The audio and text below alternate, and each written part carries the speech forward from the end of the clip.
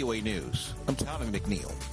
The U.S. State Department says that the United States does not want to see tensions rise further between Israel and Hezbollah, adding that Israel has assured Washington it wants a diplomatic solution. More from VOA's Rick Pantaleo. State Department spokesperson Matthew Miller said Israelis in the north faced a real security threat, and Washington was pursuing a diplomatic path to resolve the issue. So we do not want to see either side escalate the conflict in the north, and in fact, we are going to continue to pursue a diplomatic resolution of that conflict. And while we saw the defense minister's comments, we have also taken note that repeatedly the defense minister and other officials of the government of Israel have said that they would prefer the situation to be resolved diplomatically. Miller's comments came after Hezbollah said it had launched a volley of rockets at an Israeli aerial surveillance base on Tuesday in response to the Israeli military's deepest attack yet into Lebanese territory. Rick Pantaleo, VOA News. The stalemate over getting more aid to Ukraine continues, with the White House urging House Republican leader to move faster. AP Washington correspondent Sagar Magani. Speaker Mike Johnson still is not committing to a vote on the aid package, but says the House is looking at options. And we will address that in a timely manner. At the White House. What do you mean by that? I can tell you, to the Ukrainian soldier on the battlefront, timeliness is now. National Security spokesman John Kirby. We're already, in some ways, too late. Saying Ukrainian forces have lost one key town due in part to a lack of ammunition. They are certainly beginning to lose territory that they had clawed back from the Russians, and now they have to give it back to the Russians because they can't fight them off. Kirby says the Ukrainians simply deserve better. It's not running out of courage, they're running out of bullets. Sagar Magani, Washington. And this is VOA News. U.S. Treasury Secretary Janet Yellen is urging world leaders to unlock frozen Russian central bank assets and send them to Ukraine.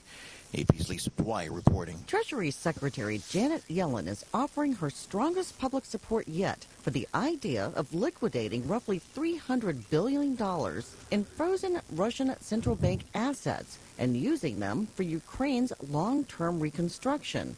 The U.S. and its allies froze Russian foreign holdings in retaliation for Moscow's invasion of Ukraine 2 years ago. The assets have been sitting untapped as the war grinds on, while officials from multiple countries have debated the legality of sending the money to Ukraine. More than two-thirds of Russia's immobilized central bank funds are located in the European Union. I'm Lisa Dwyer. The U.S. ambassador to the United States, Linda Thomas Greenfield, said on Monday that the West African country, Benin, had offered 2,000 troops for a Kenyan-led mission to tackle gang violence in Haiti. Reuters correspondent David Doyle explains. Close to 5,000 people were killed in gang violence in Haiti last year, and some 300,000 driven from their homes, according to UN estimates. Thomas Greenfield was speaking in Guyana on Monday, where she had traveled for the Caribbean Community Summit. She said she had learned of Benin's offer just before starting the trip. Some Caribbean countries that had pledged support to the Haiti mission had called for more Francophone countries to join the effort, she added. Kenya, which has promised to lead the mission, offered 1,000 police officers. However, a local court barred the move as unconstitutional. Kenyan President William Ruto has, however, said that satisfying the court's concerns can be simply achieved, and that the plan will go ahead. Reuters correspondent David Doyle.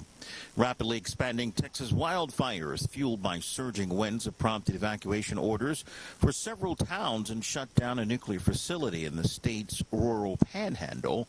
The Texas A&M Forest Service said Tuesday that the largest fire had already burned nearly 400 square miles. It remained 0% contained as of Tuesday afternoon.